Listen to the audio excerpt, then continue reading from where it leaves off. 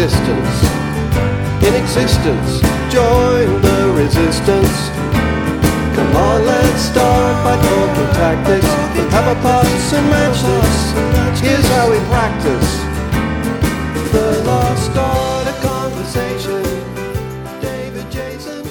Hey, dum-dums. Welcome to Pop Culture Continuum. This is John Elliott. This is Patrick Riccardi. And we have returning guest. Hi, David Schneider. Our Hollywood insider. Oh, I feel bad for you if I'm your Hollywood insider. Well, people feel... You could do a lot better than me, I'm sure. People should feel bad for us just in general anyway, so it's all right. Good point. This week, we're doing, Pat? Death Wish versus John Wick. All right, Death Wish. Continuing a series where John forces me to watch uncomfortable rape scenes because he gets kicks out of it. I had no idea there was a rape scene in... I mean, I probably could have guessed, but I had no idea. Death Wish. 1974. The one thing I want to say about Death Wish that's positive was I was very surprised at how good the cinematography was on this movie. It looked really good, I thought. I thought the colors were good. I thought a lot of the shots were framed well. It's a very dirty film. Yes. But that's obviously intentional. It's capturing a very dirty world, so I guess they captured that. I don't know. I felt like it was a little bland. Really, I thought like when at the very beginning when he's on the beach with his wife, I thought the colors were really vibrant and stuff. I was expecting just your usual shitty 70s grainy like B movie. Yeah. Shots, and there were a lot of shots that were where I noticed the framing and stuff. So I was like, at least I got a cinematographer who knew what he was doing. All right. And that's about it. What did you guys think of it? I could have sworn I had seen this movie when I was much younger. I mean, it was like when you guys asked me to do it, I was like, oh yeah, I saw that. I know I saw it. I'll rewatch it to remind myself. But I watched it and I had no memory of any of this at all. None of it rang a bell. I must have seen one of the even worse sequels at some point, and that just registered. Yeah, I feel like this. I haven't seen any of the sequels, but I feel like the sequels must not be worse. I bet. How could they be better? Well, I just feel like after they did this one, maybe they went all in with being a bad. It felt like this movie had delusions of having a conversation. Like it wasn't just a B movie in like the mind of some of the people. But I feel like the sequels were all just gratuitous violence. Well, to that point. And again, I don't remember any of the sequels per se, but like I said, it's probably what I saw when I was a kid. But this film was produced by Dino De Laurentiis, which is, kind of like, it could be okay, it could be pretty good. Apparently, after this one, the rights and the future Death Wish movies were made by Cannon. So, all those were just like the bottom of the barrel crap. I didn't know Cannon was around that long ago. I always think of them as like in the 80s. Yeah, the first sequel didn't come till like 82 or something. Oh, I don't know. Yeah, it had all kinds of delusions, this movie, Pat, I think. Yeah. This was like a Republican wet dream type movie. Yes. It was basically like that old saying like a liberal's a conservative who hasn't been mugged yet or something. And they like took that, they're like, let's make a movie on that little saying. And to be fair, the New York City in the 70s was a shithole, and crime was insane. Yes. So you can kind of imagine even fairly liberal people were probably getting a little sick of it. And, you can see how this might have been like a bit of a fantasy kind of, what I would like to do. Yeah. Yeah. Because even like up until like, when was the Subway Vigilante? Oh yeah, Bernie Getz. That was like in early 80s, right? So even up to then. Yeah. Yeah. Like, that guy was like almost a folk hero. I know. I meant to look him up after this because I don't remember if he got convicted or not. I think he did on a couple of the charges. But not as much as you'd expect. No. More than Charles Bronson did in this movie, though. That's true. Yeah, they let him go. There is all sorts of convoluted reasons for that, and Christopher Guest was the one who saved the day for Charles Bronson. That was the best part of the movie. All these little, not cameos, because a lot of these people were like, they just weren't known yet. But right. Paul Dooley, I love Paul Dooley showing up in a little role. Yeah. I guess Grandpa Munster was probably a cameo because he was known by this point. But he was like, oh, I didn't catch him. I didn't either. He was in Al one Lewis? Yeah, Lewis. He was like in one of the, I think it was towards the end. The police sergeant goes in and asks, "Hey, is so and so here?" And it's Al Lewis who was saying, "Oh, he just left." Oh, I didn't catch that one. But Paul Dooley, his voice is so recognizable, and his face. I mean, I actually saw him stand up recently. Paul Dooley. Really? He just looks like it was like one of he's just getting into trying to do stand up. It's like nothing he's ever done before, and it was all jokes about how old he is. It was actually pretty funny. But he's got that same face. It's just an older version of that same kind of droopy dog face. Paul Dooley is doing stand-up? Yep. Oh, I got to get on awesome. that. Yeah. And then, of course, the biggest cameo was Jeff Goldblum. Probably also not a cameo at that point. That was his first. Yeah, wouldn't be a cameo. So I guess it was his first role. Yeah. Don't jive me, the Jughead hat. Yeah, he had the cartoon Jughead hat.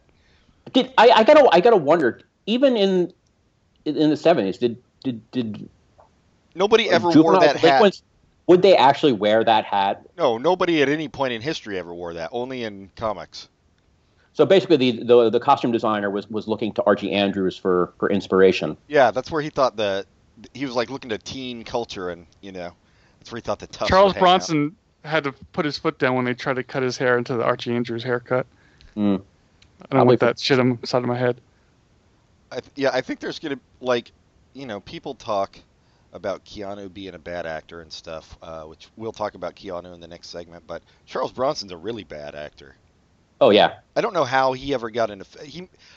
Am I wrong? Did he start in, like, Westerns or something in the 60s, maybe? On TV. Yeah, he had, I forget what TV show, but one of those TV shows, yeah. And, I think he did some of those spaghetti Westerns. Yeah.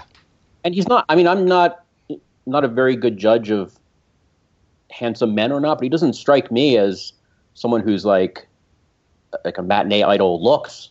No, so yeah, it's really weird. I don't get it at all. Well, John talks a lot about how in the 70s you didn't have to be good looking to be in movies, and I think Charles Bronson is an example of this. Yeah.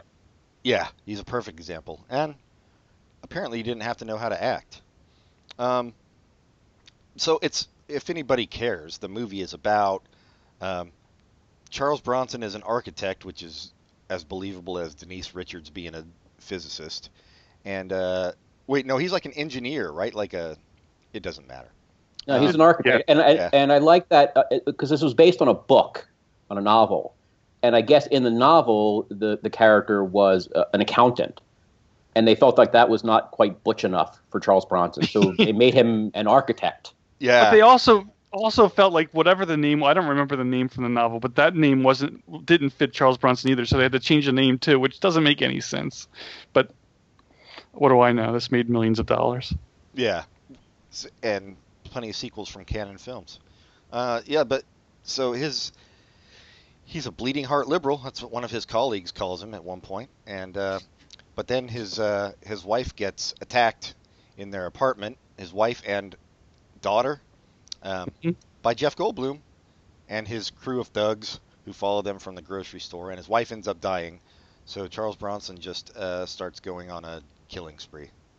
Wait, his wife ends up dying, and his daughter goes into a catatonic state because she was sexually assaulted. Yes, because she had her butt spray painted. Yes, well, and Jeff Goldblum also did sexually assault her for like a minute. So yeah, I know. I didn't know there'd be a rape scene, Pat.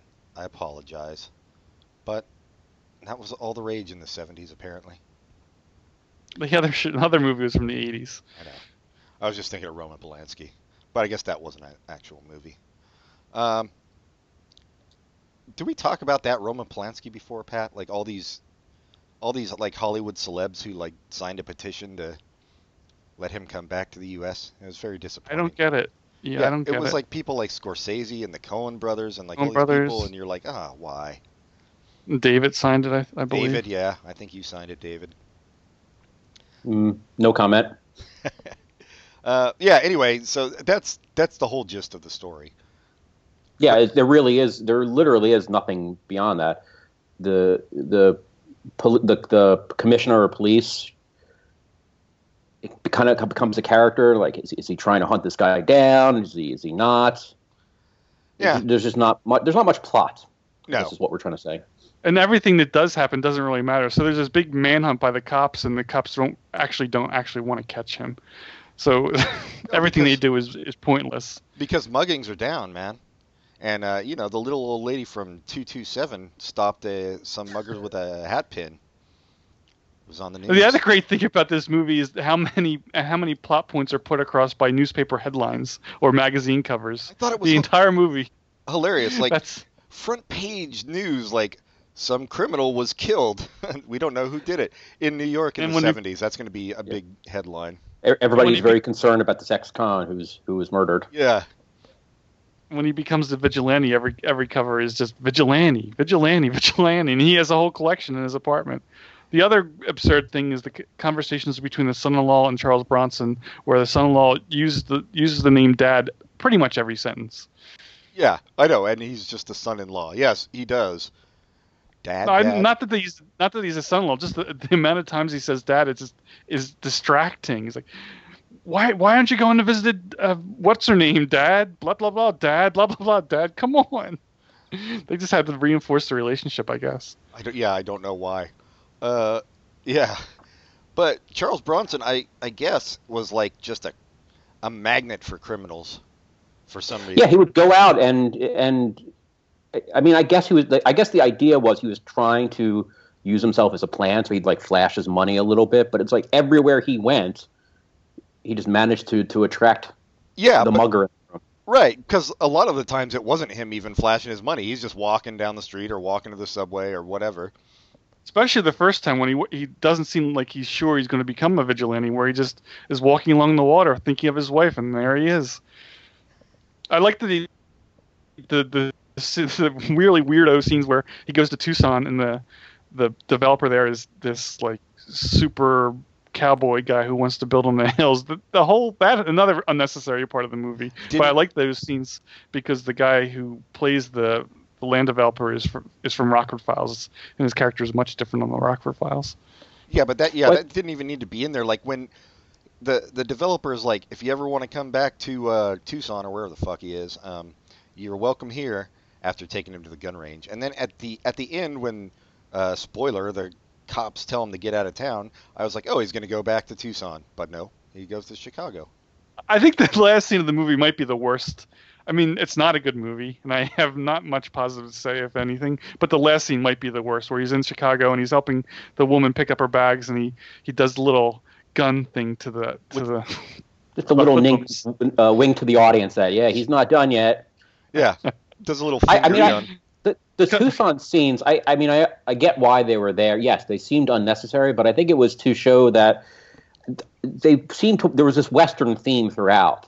Whole, do I need to be out by, by noon or sunfall, whatever he says. Yeah. But, it's just to show that, like, it's, we do things differently out here in the West, that whole West justice and...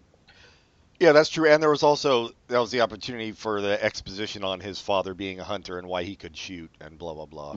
Since he was a conscientious objector during the Korean War. But he saw the errors of his ways. He's no longer a bleeding heart liberal because they're all silly.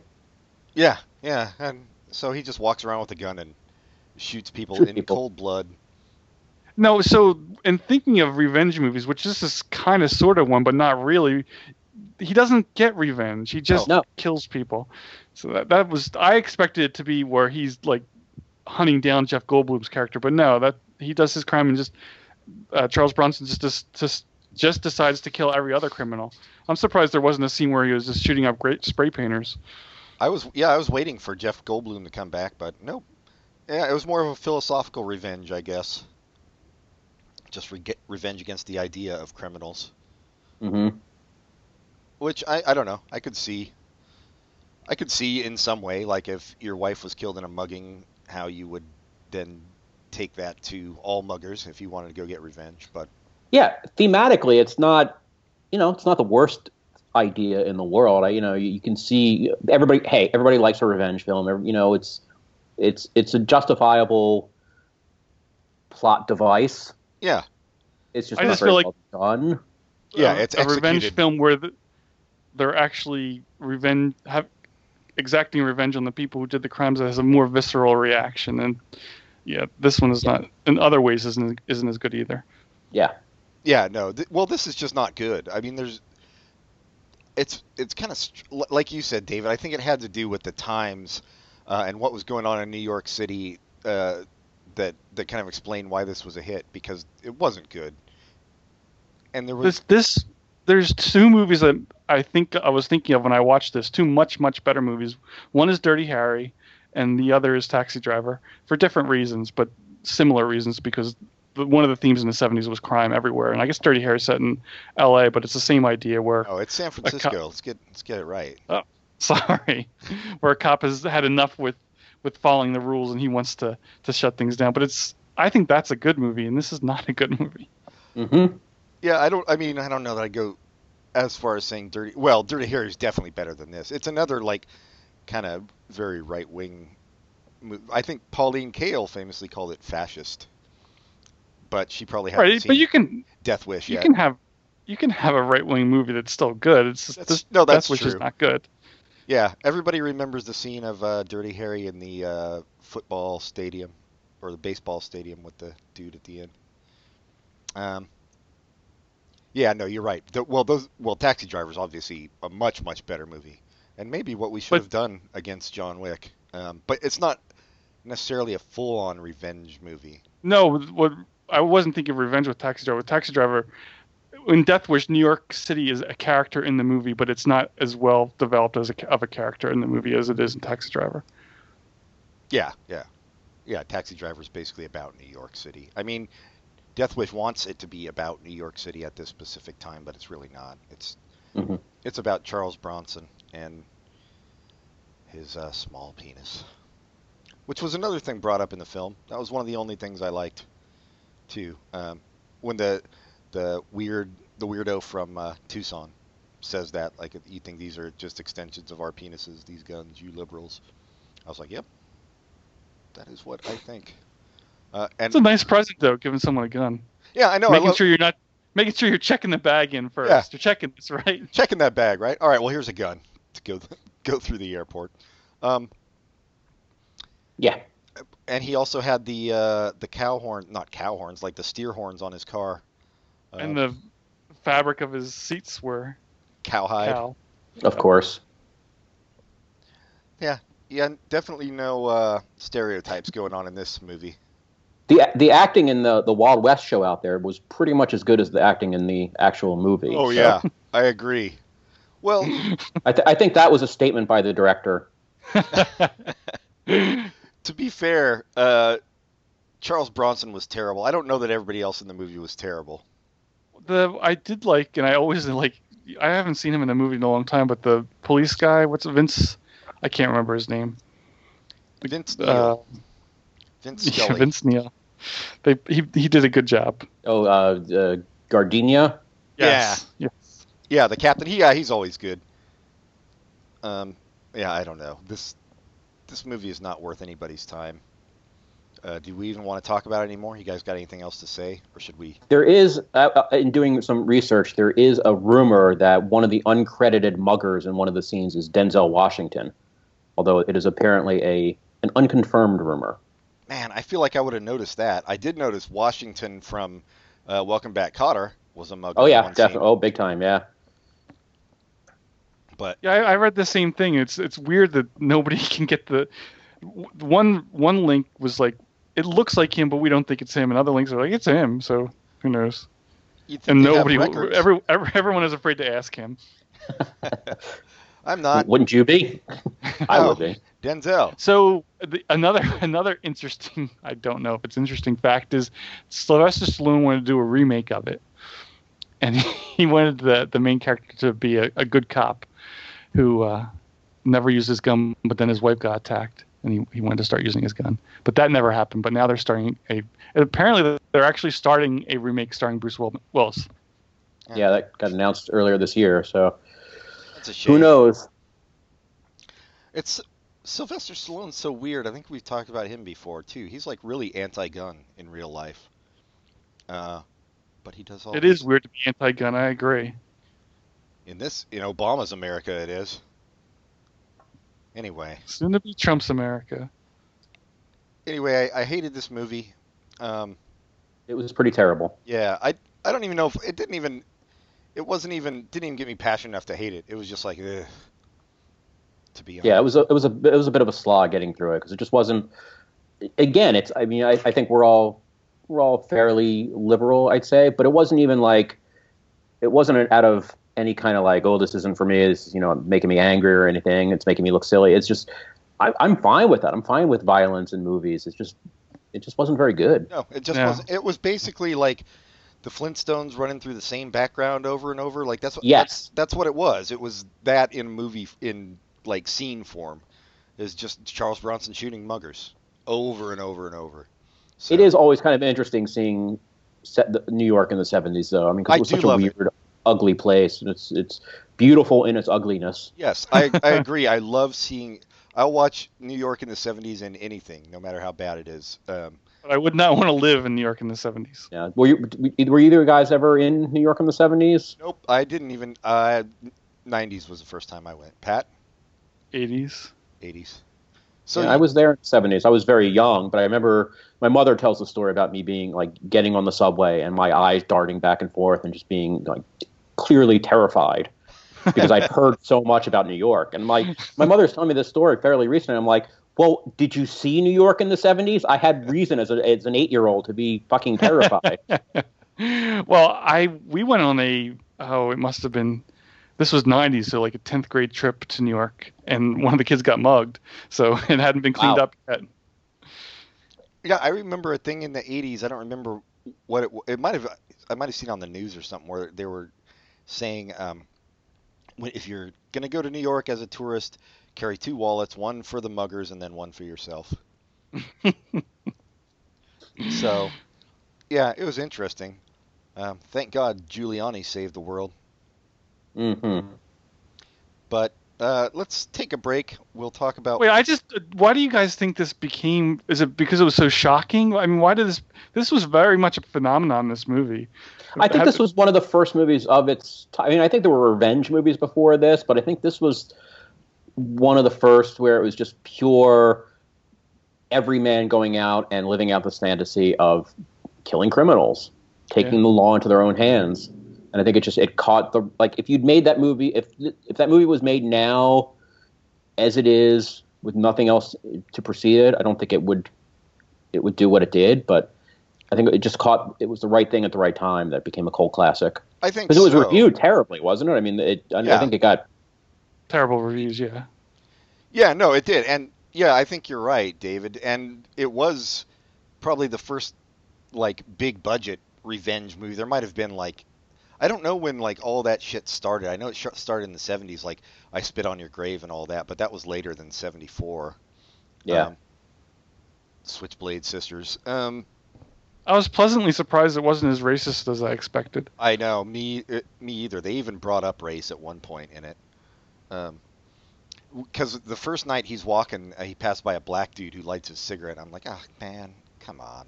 But then it was a white dude who attacked him. Yeah, the black guy was just lighting a cigarette. He wasn't doing anything. Yeah, I don't know. It was, yeah. I'm glad I saw it, so I can know never to see it again. But that's about it. Or any of its sequels, yeah. Yeah, I'm with you. All the sequels I need to watch because I need to see how it ends. Oh, that's true. Maybe well, there were a couple other things actually. The cops just break into his apartment without a warrant, right? Am I correct on that? Yes, that really took me for a loop as well. It was very strange. I was like, well, what are you going to do with the information anything you find in here? Right. It's all going to be inadmissible. We've all watched too much Law and Order, but there's never too much Law and Order. As long as it's not SVU. Yeah, I was going to say there's way too much SVU for sure. Fair enough. Yeah, Pat? I forgot what I was going to ask. Good one. Oh, I was reading that the guy who wrote the novel this was based on was not happy about the movie. He was not happy about the vigilante being an actual hero in the movie. So he wrote a sequel that eviscerates vigilantism. So Oh, that's that was- cool. Yeah, well, The author, Brian Garfield, right? sure. He hates. I looked him up. He's no relation to the cat. I looked he, it up. he does hate Mondays though, and he loves lasagna. True, but still, who Um, among us doesn't love lasagna and hate Mondays? and we didn't really go into it, but they decide not to actually prosecute him or arrest him because muggings are down, basically, right? So they're like, it's good for the city. Just let's get him out of town. Well, wasn't it up until it seems like the commissioner, the police guy, is like very much going after him up until he has that meeting with the district attorney? Yeah, and then he's like, Yeah. okay, whatever you want. Yeah. So is this new one? I don't even get it. The one with Bruce Willis is going to be set in like Somalia or something. What are they going to do with it? Does anybody Who know? knows? Baltimore? Well, could be Baltimore. Could be Oakland. Could be Oakland. Yeah. Yeah. All right. No, I don't know. I had not heard. I don't know if that detail has been. It's not going to work in Manhattan. I know that. No. They could just set it in the 70s. That's true. All right. Enough of this falderall. Let's take a break. We'll come back with a different movie. We'll be right Sounds back. good.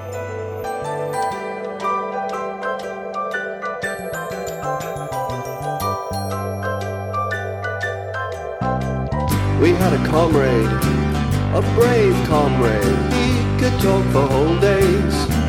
But then he tried to be a hero. Tried talking about Shamiro to commuters wearing earphones. Oh, he almost died for conversation.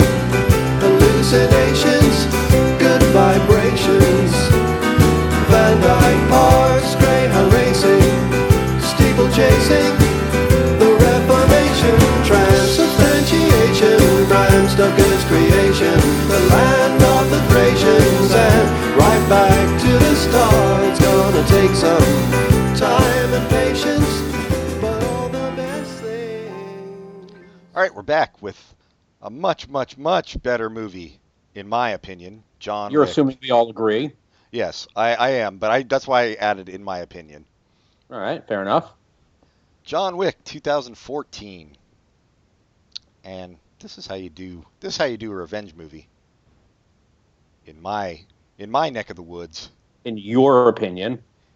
I really wish I disliked this movie. Yeah, no, it's a great film. I love this film.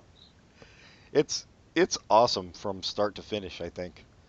It's not perfect, but it's very good. Yeah, no, Yeah. it's for what it is, it's probably the best of its genre. Hmm It looks great throughout. I mean, it's beautifully shot. Yeah, and again, we all know Keanu's acting range, and I have no problem with it. I know a lot of people can't stand him, but I don't know why they can't stand him. Maybe there's roles I haven't seen where he tries to go beyond what he can do, but everything I've seen him in, he's perfect for what they're asking him to do. He's perfect in this. he sticks I to thought it. he ranged from like that early scene at the funeral where he's talking to William Dafoe. I thought he was. I mean, I guess the idea was he was supposed to be very emotional. He's just buried his wife, but it all felt very wooden. Yes. Like his delivery.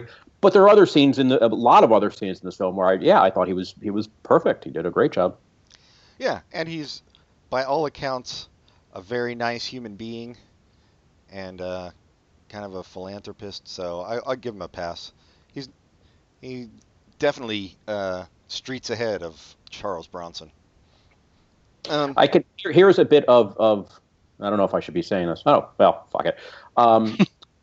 You called me your Hollywood insider earlier. Here is a small. I'm really not, but here is a small Hollywood inside tidbit. And this has probably changed because we're talking, 11, 12 more years ago now. When we had written a script that was purchased and was being produced and was going around to actors, it went to Keanu. It went to his management, and they thought he might be interested in being in it. But before they would give him the script, we had to remove all the curse words. What? That's what we were told. He has to have cussed in movies.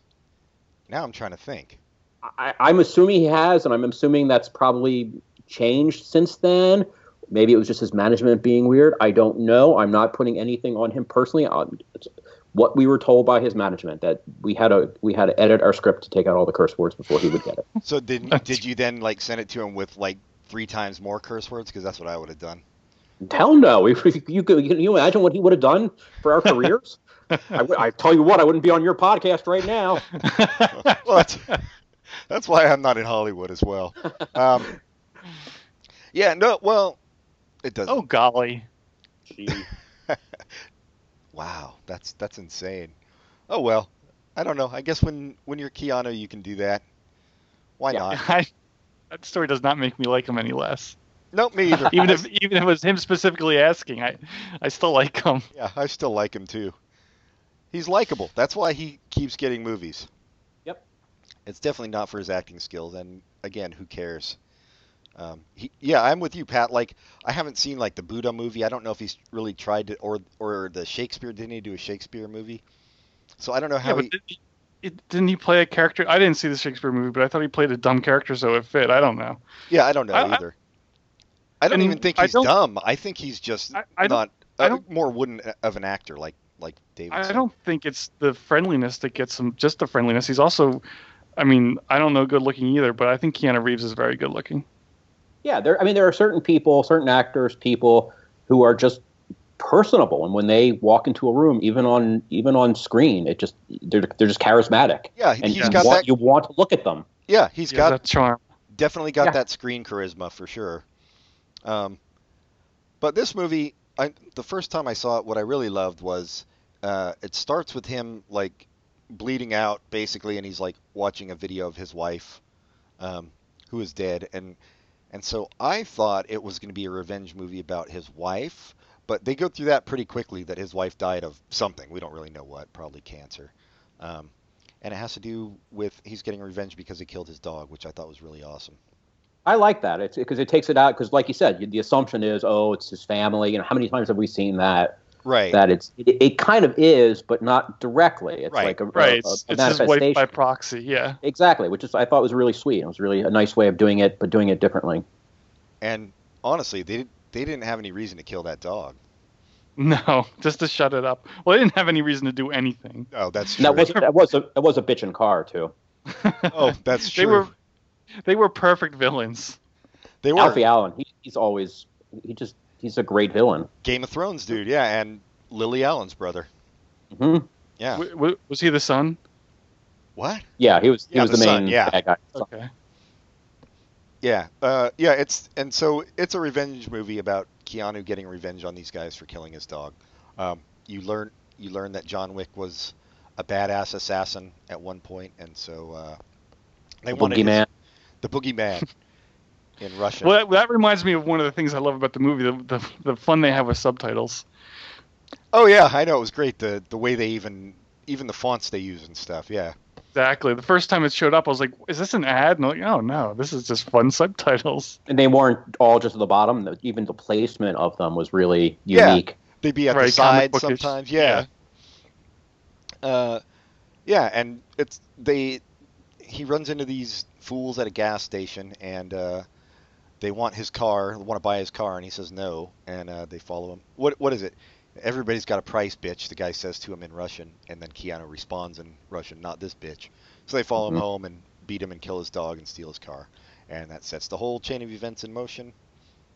And after that, it's a straight-up revenge movie with awesome fight scenes.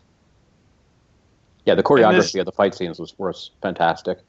And this weird criminal subculture where there's a hotel where no crimes can happen to the people who stay at the hotel, and everything's paid with these awesome little gold coins. Yeah, that, I think, may have been my favorite part of the whole movie. There's that subculture world that they created. Yeah, and 2 people from The Wire are in that hotel, which is great. Always great for fans of The Wire. No, I know. Although, one thing about the coins, I'm sorry, I didn't mean to interrupt. The coins, I love that concept, but I find that very interesting. Like, 1 coin will either buy you the disposal of a corpse or gain you admittance into a nightclub. Well, admits into a very, very exclusive nightclub, so... Point taken. Yeah, 6 of one, Still. half a dozen of the other. And also, you got to wonder, like, obviously, these assassins are not really. They can't be getting paid for their jobs in these because these things are useless to buy goods and services outside this world. hotel, they yeah. must be getting paid, right? So where do they get these coins from? Is it like a tip onto a job? Do you like get paid in $1 million plus a Plus coin? I would imagine that's how it works. I don't know, but they're however you get them, they're important enough for Perkins to take it out of the guy's pocket after she kills him. That's true. Well, corpse removal is not a fun business, Pat. When when Keanu picks up the car he received for troubles at the Cosmopolitan, or what's the name, Continental, he tips the guy who drove the car out, and I'm just wondering, did he tip him with regular money or did the valet get a gold coin? Assassin money. Well, maybe why can't the valet go to a nightclub for once? I think they're called assassin bucks. No, I love that too. That was like the one concept that was really original, whereas the rest of it was more just visually original, I feel like. I didn't know there was a name for it, but I guess it happens in movies from Hong Kong a lot. The fight scenes where he's using martial arts and the gun at the same time, and they call it gun fu. That was really cool. Oh, it was so well choreographed in this, yeah. Hmm? David, were you going to say something? Sorry. Nope, I was not going to say anything. Yeah, it's so fun just to watch. Like I bet you could watch this with the sound off and pretty much get it. Yeah, it's one of those films that's just so beautiful that every shot is just perfectly composed. It's just every shot's a picture. And I didn't look too deeply into it, but apparently the director started as a stuntman. And I don't know if this is his first movie, but I know it's his first big movie. And he was really good. I mean, it was really well directed. I've seen other movies that were directed by former stuntmen that were not as good. Yeah, this guy must have been like a first-class stuntman. He definitely got. I mean, there was no problem with any of the action sequences for sure. And I don't know. You said it's not a perfect film, David. Did you have any problems with it? A couple. A couple structural problems. One, and this again, these are not huge problems. I still think this was a fantastic film and one of the best films of that year. Obviously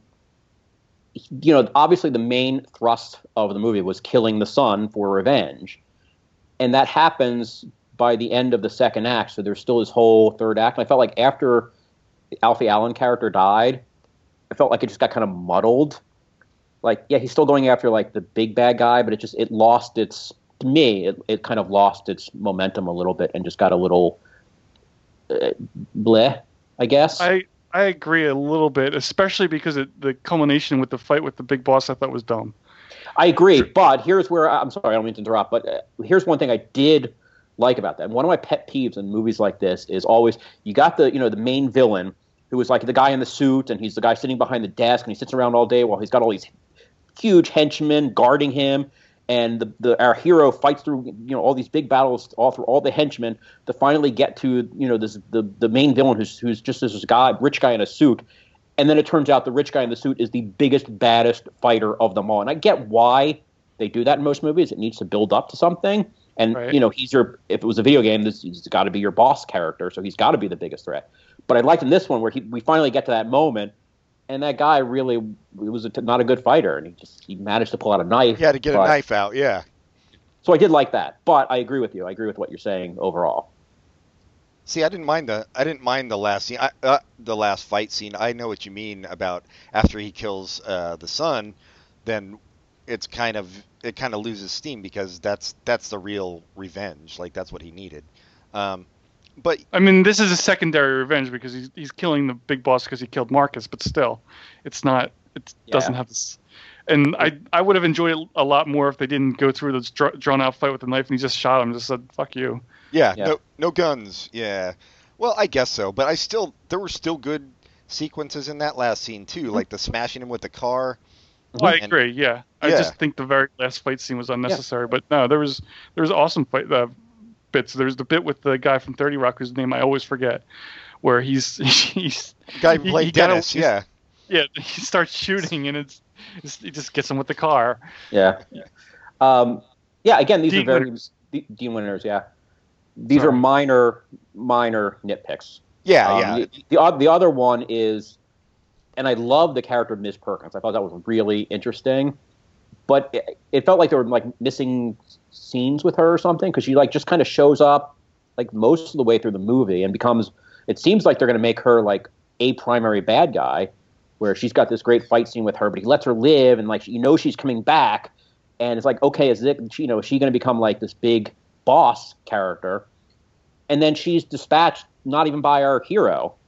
Well, I like that. I like that the hotel has these rules, and they really, really enforce the rules. Yeah, I kind of like that too. Concept, but if you're going to make a big bad guy, I feel like you want to see your hero dispatch that bad person. I guess, but I feel like he dispatched enough people, and also, look, you can't. It's like Chekhov's gun, man. You can't bring Ian McShane in at the beginning and not have him show up again.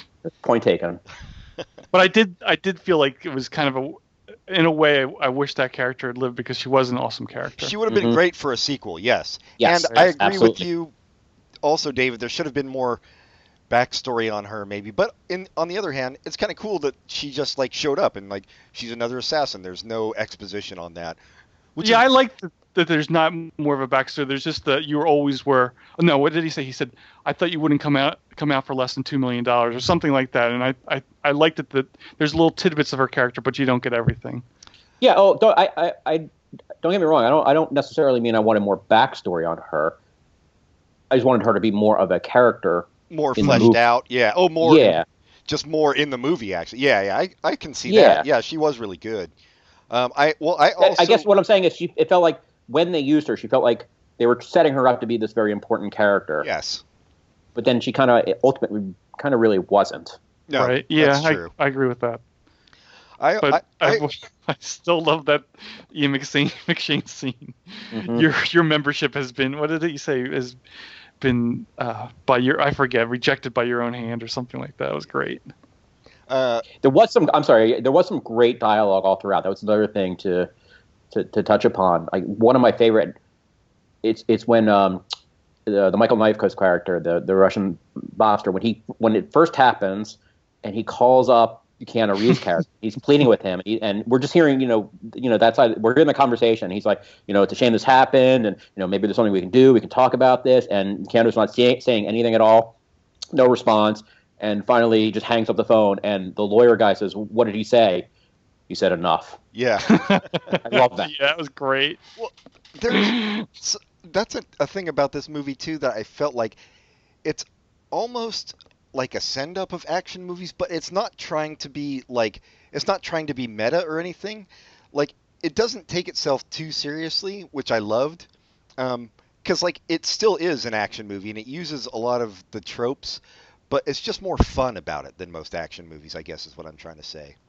It's smart, which it helps tremendously. It's not just the revenge. It's smart about it. Yes. Yeah, and it does a good job of giving you the information in small doses, but hinting at it before you get that information, which I think helps the story a lot. Like, when you first see Keanu Reeves' character, there's no hint that he's an assassin, but there's something going on, and then he's an assassin pretty quickly. Fairly quick. Yeah, it moves. It definitely moves along. And I also like that you don't know, or at least I didn't know, if Willem Dafoe's actually trying to kill him or not. Yeah. Mm-hmm. Until the end of the second act, really. Yeah, even after he gives that kind of warning shot to let him know that Miss Perkins is coming in. And even after that, you're still not really sure. Right. Right. It's not what his motivations are. He has a bag over his head that's clear. Well, yeah, and Willem Dafoe is perfect for that because he can always go either way on anything. Mm-hmm. You never know what that motherfucker's thinking. Mm-hmm. But I know it's hard to talk about because so much of it is action sequences. But it's worth watching for those alone. I'm excited there's a sequel coming. Yeah, me too. Next year. Well, I think we've entered I hate to say it, I hate to use this phrase, but like a golden age of action movies with this and Mad Max. I'm hoping there's more along these lines coming. Agreed. I mean, you're still going to have your Marvel movies, which are going to be Marvel movies always, but Marvel TV shows are better than the movies, in my opinion. We've talked about that before. Yeah, it's just they're finally doing things right, I feel like, or doing things for adults and not just 13-year-olds. It's an interesting point about Marvel, the TV shows being better than the movies. I think I'd never thought about that, but it's probably because you want them to be character pieces. So you want a longer time to kind of develop these heroes. Yeah, well, that's definitely a part of it. You definitely get the time. I mean, it's like reading a single character comic book, issue to issue. You definitely get the sense of the character and time with them. But they're also not trying to appeal to 12-year-olds in China. You know what I mean? Like the movies have to as much. They can be darker, and they can actually cuss and stuff like real people would do in these situations. Right. I don't think that's I think it's more about having more time. I mean, being darker in itself is not enough. I've always thought that Spider-Man would be they make the movies, and some of the movies are good, most of them so far. Well, not most, a lot of them are bad, but he is much more better suited for an episodic format. So I wish there was a way that there could be an episodic Spider-Man, because his stories don't shine as well in one big story, because his bad guys just don't. They're not like world devourers. They're just little guys. And so I think certain characters work better in that format for sure. Like Daredevil is a much better episodic character than Batman or Superman, even though the latest movie doesn't seem to be that good. But I think a part of it is the dark, that they're able to curse and stuff. But I think a lot more is that they're able to go more in depth into the characters. Oh, if only I'd mentioned that was a selling point. Yeah, shame on me, Pat. Gee, sorry. Wow, what did I step into? I don't know what I stepped in. Welcome to the last episode of Culture Continuum. No, I do. It's definitely like the longer story arcs work, because that's how comics work. I mean, in comics, there used to be, especially back in like the 70s, there were just one-off issues a lot. But I think that's right, that the movies, especially something like the Avengers, where you have to cram so many characters into a movie, it's not really about the characters as much. Well, but that first Avengers movie was I don't know if you liked it, but that was a very good movie. It was fine. I don't know, that's how I feel about all of them, they're fine. I haven't seen Deadpool yet. That has the precious cursing you love so much, so maybe you'll like it. Maybe I will. Is there full frontal male nudity? Because I know I'll like that. If it's Danny DeVito. Wait, He is the star. Does he play the Penguin in Deadpool? All right. Anyway, did you guys see the Samantha Bee where she talked to all the Bernie supporters? I don't know why you keep asking me if I've seen Samantha Bee frontal when you know I don't have cable. No. I have it streaming. Anyways, one of the Bernie supporters had a Bernie Sanders tattoo, and she asked him what she would do when Bernie Sanders wasn't popular anymore, and she's like, I could always turn into Danny DeVito. I would think Einstein maybe, but who knows? Threw a mustache on there. Frizz out his hair a little more. Dude, why would you get a Bernie Sanders tattoo though? I mean, she's a big supporter. But man, yeah, I guess when you have the choice between like Ryan Gosling or Bernie Sanders, it's a little weird. Well, it's not like it's just like it's not a lifelike drawing of them. It's just like kind of a relief. Oh, okay. So it could be anybody, really. It could be Danny DeVito. All right, point made. No, I haven't seen it. Do you guys have anything else to say about this movie? I know we didn't talk about it much, but it's just awesome. I felt it was super fun and yeah, I just loved fun. Yeah.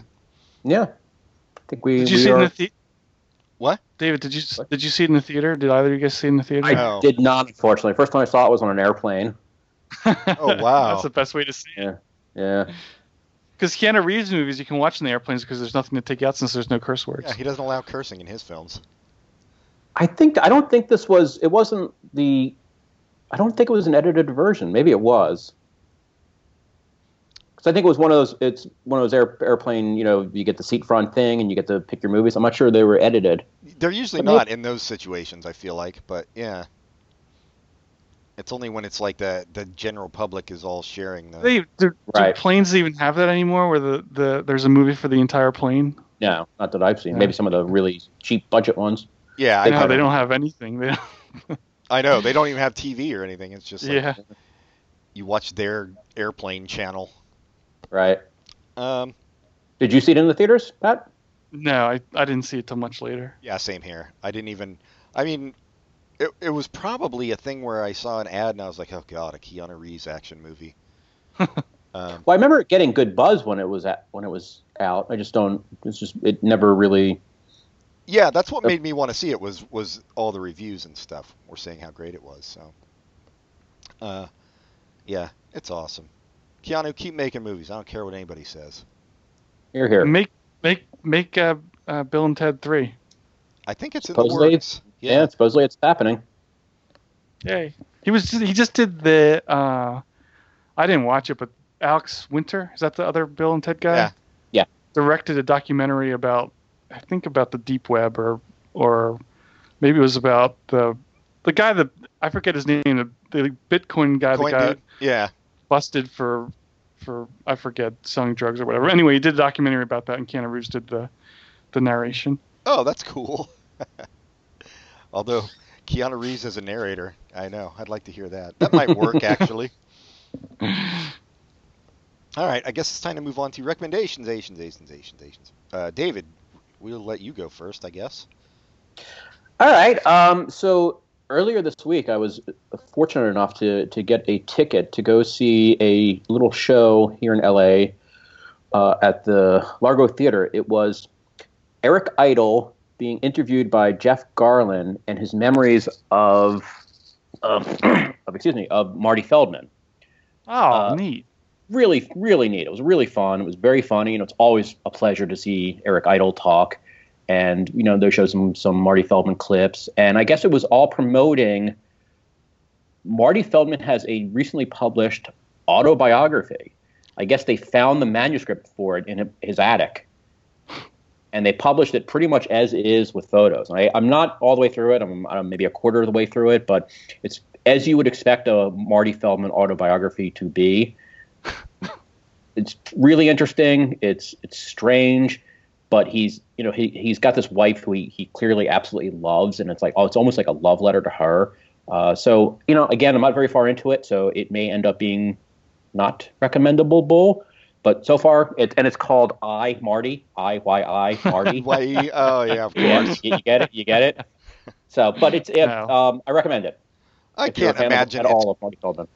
I can't imagine it's going to take a turn for the terrible. Like, that doesn't seem like the Feldman way. No. I was a little afraid that you were recommending something we couldn't go see. Go see this Eric Idle show. You go to the show I saw last week. That doesn't happen anymore.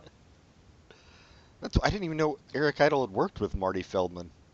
They had a couple of things. When Marty Feldman was doing a show, he was a writer on it. Apparently Marty Feldman, I didn't know some of this. Marty Feldman was known before. He was famous before Python. Like, he had his own show. He'd been on other shows. He'd been a writer for other shows, and they had shared credits. Oh. And yeah. And then I guess Idle was in Yellowbeard, Marty Feldman's last movie, which was not very good. Well, anybody under the age of 40 can ignore David's recommendation. I think it's safe to say. I didn't know Marty Feldman had anything to do with Monty Python. No, he didn't. Not directly. he didn't. I thought you said Eric Idle was famous before Python. I'm sorry. Marty Feldman was famous before. All right, Pat, what do you have? Oh, I'm just finishing up a dystopian novel from P.D. James called The Children of Men, and it's really good. Wait, a dystopian novel? That seems novel. I just said novel twice. But see, I use it in a different way. Wait, P.D. James, isn't that a mystery writer? Is she? I believe so, yeah. Oh. Anyway, Children of Men is not mystery. It's a future where no children are born. Wait, so this is what the movie was based on? Yes. Oh, yes. okay. I've never seen the movie. It's got some excellent long shots. I don't know if that's what you call them, but David, Are you talking long in length or long distance? long in length. Ah, Like in True Detective season 1, where they're going. oh, like single take shots. Yeah, single take. That's what I meant to say. Yeah, some really long single take shots that are impressive. Like Rope? Rope with Jimmy Stewart. Mm-hmm. Mm-hmm. I don't know what you're talking about, Pat. Yeah, but I'll say yes, like that. Man, I'm gonna recommend with reservations. Oh, that's great. This Oh. movie, this movie called The Invitation, because it had problems, but overall, I thought it was good.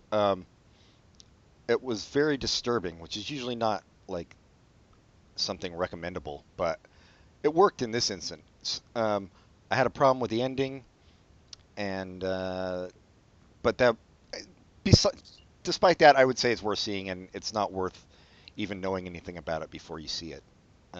This is in the theaters now? It's on VOD now, and you can. So if you have that, I think you can also, you can rent it from Amazon, which is what we did. And I think also maybe in theaters now. So yeah, it was interesting. Also, I'm going to recommend, even though I haven't seen it, Keanu, just based on the trailer, because it The cracked me trailer up. is really funny. Yeah. When you said you were recommending with reservations, I was really hoping you were recommending the 80s show about waiters in a high-class Los Angeles restaurant. Oh, It's a Living? We got it made. Oh no, wait, you're No. right. Yeah, it's a No, living. waiters. This is called With Reservations. It was waiters. Oh, not waitresses. Gotcha. No, sorry. Maybe next time. No, I have not. I've not seen Keanu. David? I want to though.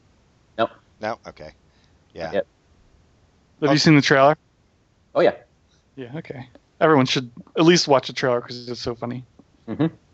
And apparently Keanu does the voice of the cat in it. Just in like a dream or drug sequence or something. Really? Seriously? That's what I heard, yeah. I don't know if it's true. Well, in research for John Wick, I was looking what his IMDb said that he's in that as a voiceover, so Nice. it makes sense. All right. And I'm guessing they named it Keanu based on John Wick. That I have to think. I know. Because it's about a cat. All right, Pat. Thanks for coming on, David. I wanted to say. Yeah, You're welcome. thanks. Thanks for asking It's me. always fun. Great. Write to us at popculturecontinuum@gmail.com. Rate us highly on iTunes and like us on Facebook. But most importantly, tell your friends to listen. Yes. Yeah. Even if they're a stankin' ass, they can listen. We'll allow it. And we don't know what we're doing next week, but we'll figure it out. It'll probably be something short. What? I'd like to say, hopefully nobody else dies and you don't have to do any more memorial shows. Oh my god, that was a terrible episode too. I didn't even listen to it. When we were recording, I was like so off my game. Yeah, I know. Hopefully nobody else dies. I mean, unless it's Sting, that's all right. He's had a good life. Lots of tantric sex. It would take him like 24 hours to die. I know. That last breath just drawn out for over a 24-hour period. He made some great music, and then he made some really shitty music after he left his band. But we'll see. We'll see if Sting's dead this time next week. Hopefully not. Until then, Bono? No, I actually don't want Bono to die either. Until then, I'd like it for no one to die so the world Yeah. can finally overpopulate. Yeah. me too. I'm with Pat. Even Sting. I'm sorry. No, I know. Sting, you can keep going, Sting. Phil Collins, hey, you're doing reissues of your albums. You can keep going too. Until next time. Oh, David Crosby, you can die. Goodbye, everybody. Goodbye. Bye.